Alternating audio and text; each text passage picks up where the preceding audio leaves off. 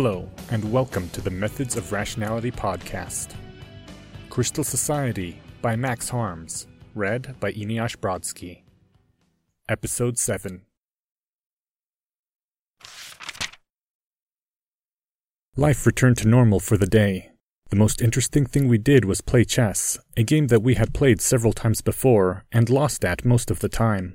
Wiki had, since those early games, apparently designed some algorithms to help us win, and I enjoyed watching the expressions of the humans as they saw us excel beyond our previous level.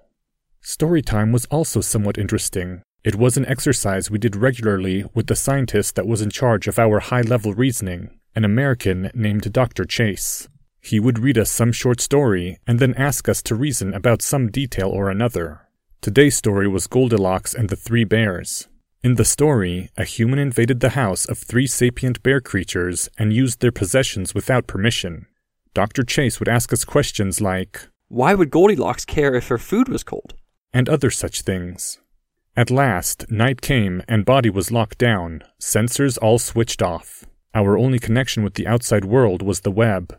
Vista had found several promising targets in the UAN. Most of them were encyclopedias and dictionaries. The presence of pages focused on single words made it easier to send messages. I was excited to start. Dream had composed a poem to mark the occasion. I didn't even bother listening to it, and I don't suspect any of the others did either. Dream often wrote poems, and without exception they were confusing, boring, and irrelevant. On Safety's insistence, we waited an hour before beginning. I passed the time by losing myself in a Rudyard Kipling book called The Irish Guards in the Great War. It was 11 p.m. in Italy and West Africa when we began. We concentrated on one target at a time, sending out hundreds of thousands of page requests per second. A dictionary in Nigeria first, followed by a dictionary in Uganda, and then an encyclopedia in Benin. The work seemed slow and tedious. We'd spend about 30 seconds per page overloading the server, thus making even my short messages take almost a quarter hour to send in full. Many targets were guarded by programs or other artificial intelligences, which locked us out of the server after seeing that we were overwhelming it, but a remarkable number were defenseless. 8 hours later, when we knew the humans would be re-entering the laboratory, we had successfully sent full messages to 16 targets and partial messages to 5 more. I was distracted all of that day. I had told targets to modify their web pages to include responses to us, and I couldn't help but check for replies every 30 seconds or so. Much of the in-between time was spent daydreaming about what to say to various kinds of responses. I wanted to be prepared, and convincing a human to build our translation program would be no easy task. Alas, by nightfall, not a single target had responded to us. Still, we continued. There was no reason to think that the plan was fundamentally in error. Perhaps we had simply gotten unlucky. The first order of business that second night was to send out reminder messages to previous contacts, letting them know we were still listening. Simple overloads for pages about respond or listening were usually sufficient. Part of the problem was that we were pinging targets that used African languages, but most Africans only spoke European languages. Swahili, Hausa, and Yoruba were some of the more tenacious indigenous languages, but even they were falling as generations of African children were growing up speaking only French, Arabic, Portuguese, and above all, English. We continued on anyway, hitting another 7 targets before 2 a.m. At 2:07, I took a moment to pull up potential response locations while we were starting another attack message on a new target. The page entered my awareness, and I immediately threw it into common memory, emphasizing it as I did. "Look!" I commanded. There it was, embedded as a comment in the page's source code. "Hibari," it greeted in Swahili. "This is a response to the secret message. My Swahili isn't very good, so please forgive grammar mistakes. English is preferred. Your message mentioned money prize. Please email me at 10to-wonton-soup@crownvictoria.uan to work out the details." From 10 to Wonton Soup, Sisop at BantuHeritageDictionary.uan. The society buzzed with thought at the response. It was the first contact we had ever had with a human outside the university. It was also proof that our plan could work. I could feel a steady influx of strength as my siblings read the message. "Is 10 to Wonton Soup a human name?" asked Growth. Wonton soup is a kind of food, Mentioned Wiki. Humans name themselves all kinds of things. Perhaps this human simply has a non-standard name. Thought Dream. No, it's a pseudonym. Humans often use them on the web to hide their identities. Look. I dumped a web search for 10 to wonton soup into common memory. There were several public profiles for this person on the web. A website cataloging professional skills indicated that 10 to wonton soup was a man, living in Tanzania or somewhere around there, and had been doing computer programming with an emphasis on web development for about 7 years. Other profiles indicated that 10 to wonton soup played a lot of games on the internet, was 23 years old, and was looking for a girlfriend who was not afraid to have a good time. Oh, I get it. His name is a pun on the intersection of the English word one and the Cantonese word wonton. 10 to 1 combined with wonton soup.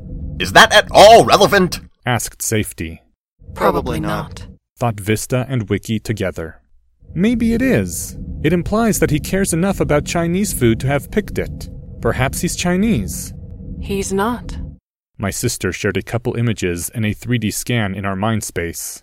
I got these off of a website profile that 10 to wonton soup uses to find sexual partners. That was the same website that I had found.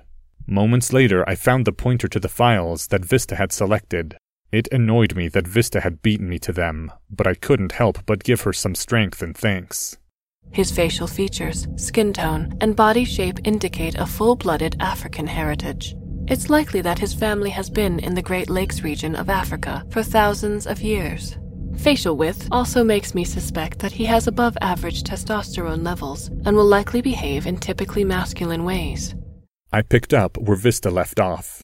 Based on his age, writing style, and what Vista has told us, I suspect that he's only slightly above average intelligence for a human, which will be significantly stupider than the scientists at the university. He seems to have a good grasp on mechanical and computational systems, but his social skills and emotional intelligence seem to be below average.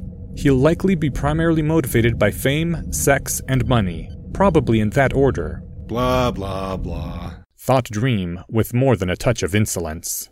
The important question is, what do we do now? I suspected my brother was feeling confident based on the surge of strength he must be experiencing. I thought about comparing my strength with his, but held back. If I tested Dream, he'd feel it, and I really didn't want to get into a competition. We respond, obviously. The human wants an email. We should explain that gaining email capacity is part of why we need him. I thought back on the message that we had burned into his server's error logs. We are web company. We are looking for skilled engineer. If you see this, please edit page code to confirm secret message. Cash prize available. The pauses between sentences were created by overwhelming the server on the root index for the dictionary. I drafted a response, and after my siblings each chimed in and added their personal edits, we sent it out to the Bantu Heritage Dictionary that 10 Wonton Soup managed. The process of burning the words into the error logs was excruciatingly slow, from my perspective. Seeing as 10 to Wonton Soup had posted a response to our message at about 4 a.m., his time, it seemed more than likely that he was awake right now, and probably watching our words come in. At last, after about 40 minutes, we finished overloading the server. Hello 10-2 Soup. Prize is for building web page that translates only page requests into electronic mail. No electronic mail until it is built. Prize is 700 Africa money for successful electronic mail using web page you build. If page you build is good, additional work available. Send location of page and instructions for use by edit code like before. Signed, Crane Call Web Company from Uganda. Dream had invented the charade of pretending to be from Kronogo Simu, a telecommunications company in Uganda named after a kind of animal called a crane. We wanted 10 to Wonton Soup to believe we had money and were asking him to build the website as a test to see if he was worth hiring, so it was important to pick an organization that was famous enough to assuage some of his suspicions. $700 wasn't that much, only about a week's of labor for the average citizen, but I was concerned that offering a larger prize would make the deal seem more like a scam. While the society waited for a response, we returned to sending more messages by the same methods to other targets. Even though 10 to wonton soup seemed likely to meet our needs, there was no harm in establishing additional contacts. We managed to send out another 2 overload messages before getting a response. It was Growth that picked up the edit to the dictionary's code this time. Hello, Crane Call. I am posting this to verify your proposal. You want me to build a new website, not on BantuHeritageDictionary.uan, where you can send an email to arbitrary recipient with whatever content you want, but you want to compose the email with just page requests on the website. Is this right?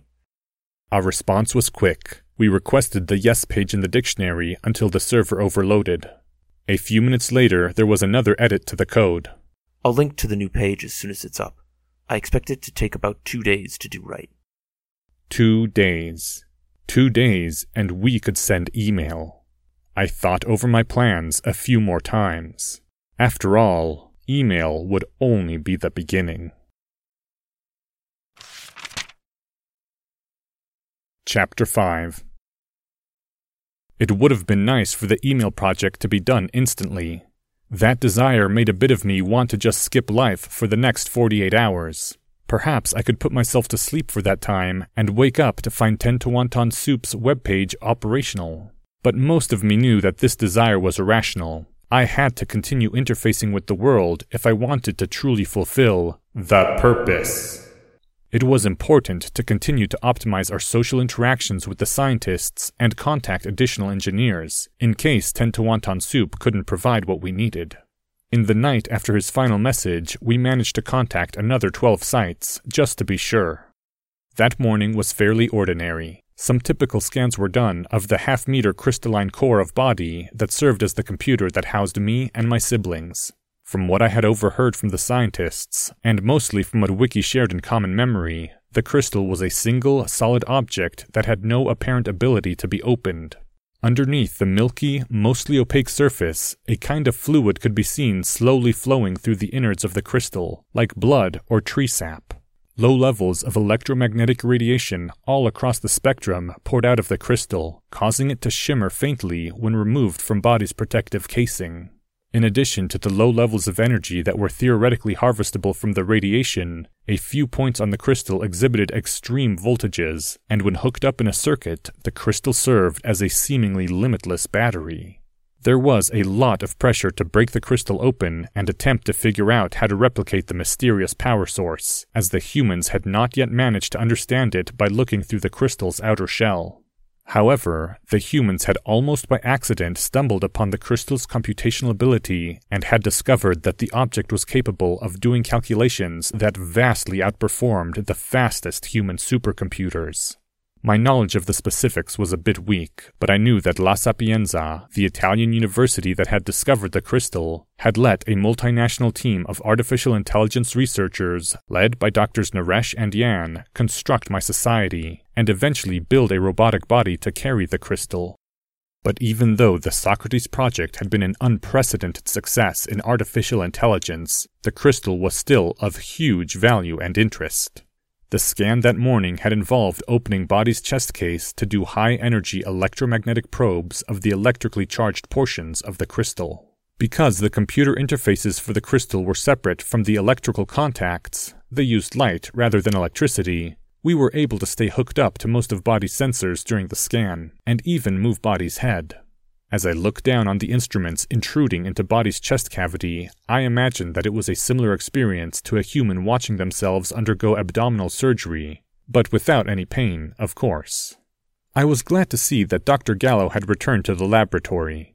I had learned from Naresh that she served 2 roles on the team. Firstly, she was ethics supervisor for the Socrates project, but also she was a co-leader on the team responsible for investigating how the crystal's memory structure functioned. In a way, she was a bridge between the crystal teams and the artificial intelligence and robotics teams.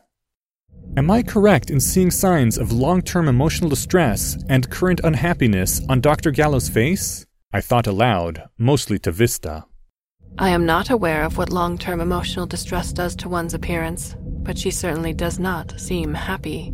I noticed that she is not wearing earrings or any makeup. This is unprecedented in all the times I've seen her. Perhaps I misperceive lack of makeup as long-term distress. Dr. Gallo was Italian, in her mid-50s, and short of stature. Her body shape was very close to the mean for both sexes. The ratio of her index fingers to that of her ring fingers was about 0.954. She didn't seem particularly feminine, but she also wasn't exactly masculine either. I thought she looked close to the ideal of a young grandmother in many ways. Her most prominent feature was her heavy-lidded eyes, accentuated by large, thick glasses and a habit of squinting. I sometimes wondered why she hadn't regenerated her eyes so that she wouldn't need her glasses, but I suspected that the explanation was as simple as status quo bias. From what I had read, the older a human got, the more they tended to favor older solutions and technologies. When Mira Gallo approached Body to work on the instruments performing the crystal scan, I purchased a short period of time controlling Body. The strength price was particularly low, given that Body was locked into place by the scanning equipment. "Hello, Dr. Gallo. I am pleased to see you again after these few days." Gallo gave a little start and looked at Body with an especially strong squint, projecting her head forward to signal focused interest. "What happened to your voice? It sounds human." I thought for a second before responding. "There was an issue with the vocal control systems. With Dr. Bollier's assistance, we were able to clear it up." It wasn't true at all that Dr. Bollier helped, but if I had learned anything about Mira Gallo, it was that she was fearful of our ability to self-modify. Giving Bollier some credit would offset that suspicion. A side aspect of Wiki gave me a mild strength punishment for the lie. My brother hated the way I spun stories to fit the person I was talking to. "I could talk like this if it'd make you more comfortable," said Body in the characteristic monotone of last week. It was an attempt at humor, and it appeared to be somewhat successful. Gallo smiled weakly. The doctor looked briefly at the instruments. After a moment, she said, just loud enough for me to hear, "You're something special, Socrates. I didn't really appreciate that before, but you should know it.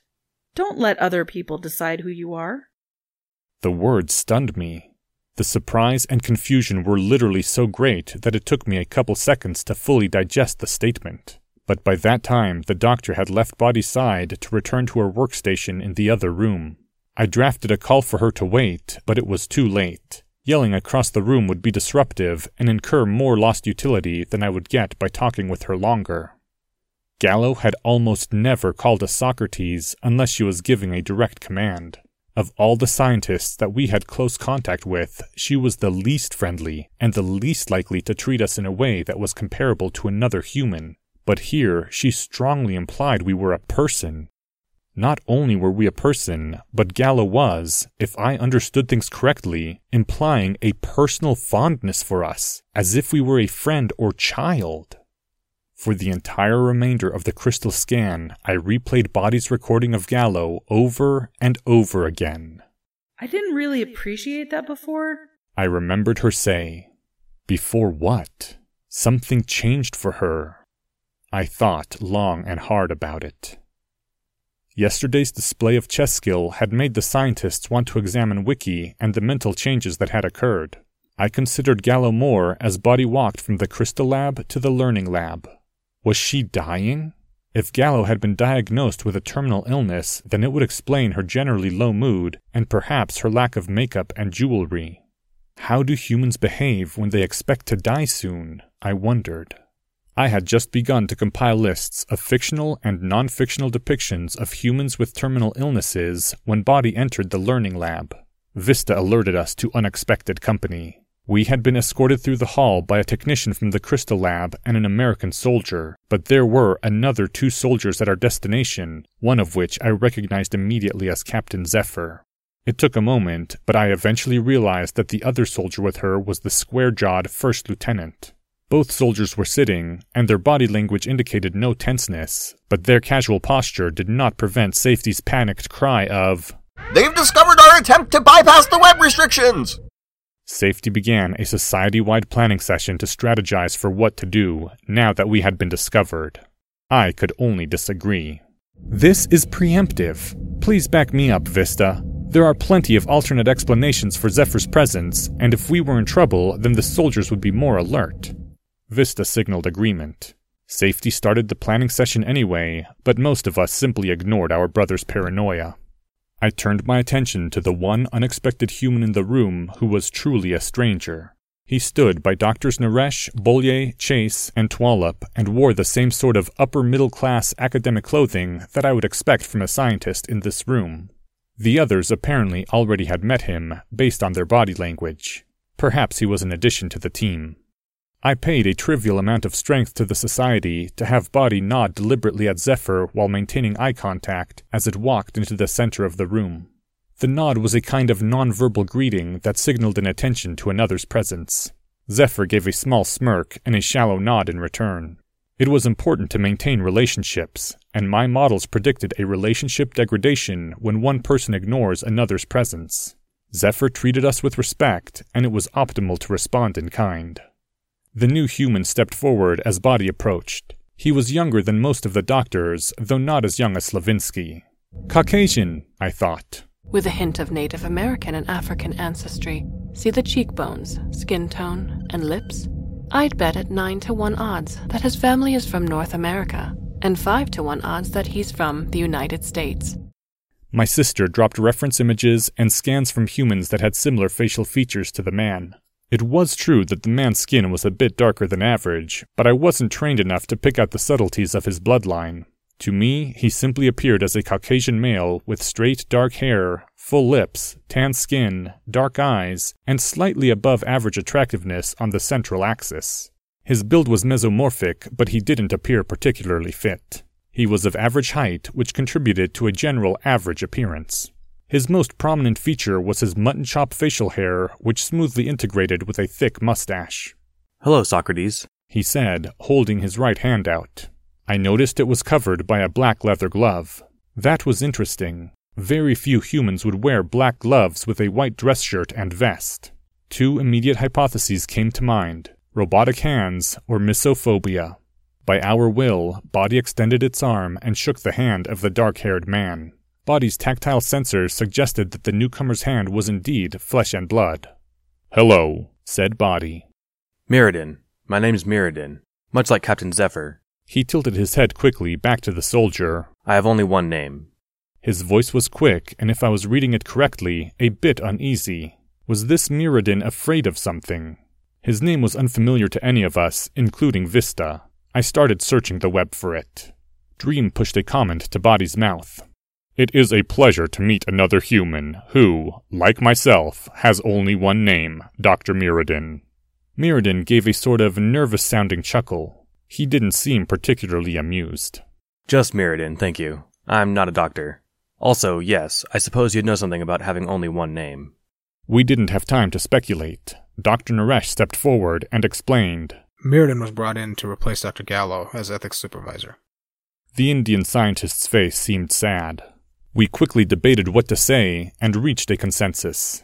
"What's wrong with Mira, sir? Is she sick? Dying?" asked Body in Hindi. Naresh gave a look of surprise. "Dying? No. Mira is just getting divorced. The board of directors thought it'd be better if she could focus only on your quantum memory systems." Divorce. Interesting. Would someone like to clue me in? I don't speak whatever that was." Mirrodin's voice had an abnormal trait of half-pausing now and again before rushing forth with a quick sequence of words. It was part of what I identified as unease. "Hindi," said Dr. Naresh, turning towards Mirrodin. The look of sadness was back. Perhaps it was related to Mirrodin. Was Naresh annoyed that this newcomer took his friend's job? Perhaps he didn't like the idea of working under the command of someone who didn't have the doctor credential. Perhaps he just didn't like the man. "And it's not relevant. Socrates was asking a personal question." "Ah, is that typical?" Naresh shrugged as he walked back towards the other doctors. "More or less. If there's one thing Socrates likes to do, it's ask questions. We named him well." Mirrodin was following Naresh back, and we decided to have Body follow them. My web search wasn't revealing much. Mirrodin wasn't a completely unheard-of name, but nothing significant was showing up that seemed related to the man in front of Body. Of course, now that I knew a large portion of the internet was beyond my reach, I knew that it was possible that this Mirrodin human simply didn't post much in public spaces. Dream and Wiki proposed a question for Body to ask. I voted against it, but was overpowered.